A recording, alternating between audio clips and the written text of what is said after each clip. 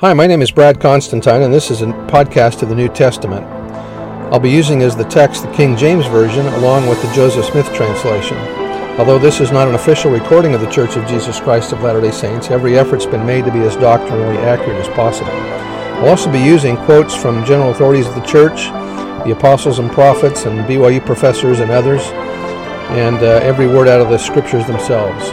So if you're ready for a really detailed analysis of the New Testament, you've come to the right place. Welcome. Hi there, welcome back. This will be for 1 Thessalonians chapter 3.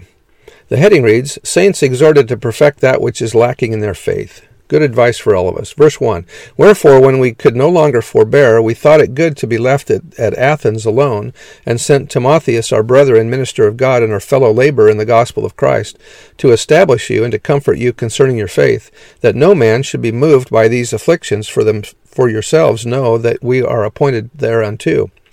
For verily, when we were with you, we told you before that we should suffer tribulation, even as it came to pass, and ye know, for this cause, when I could no longer forbear, I sent to know your faith, lest by some means the tempter have tempted you, and our labor be in vain. But now when Timotheus came from you unto us, and brought us good tidings of your faith, and charity, and that ye have good remembrance of us always, desiring greatly to see us, as we also to see you. Therefore, brethren, we were comforted over you in all our affliction and distress by your faith, for now we live, if ye stand fast in the Lord. For what thanks can we render to God again for you, for all the joy wherewith we joy for your sakes before our God, night and day praying exceedingly that we might see your face, and might perfect that which is lacking in your faith.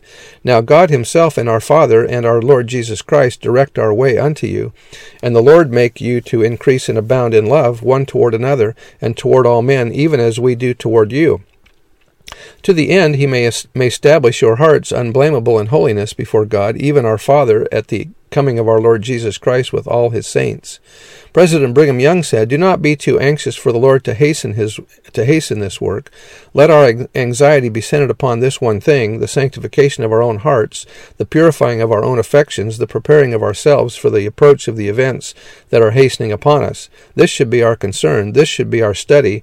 This should be our daily prayer. Seek to have the Spirit of Christ, that we may wait patiently the time of the Lord, and prepare ourselves for the times that are coming. This is our duty.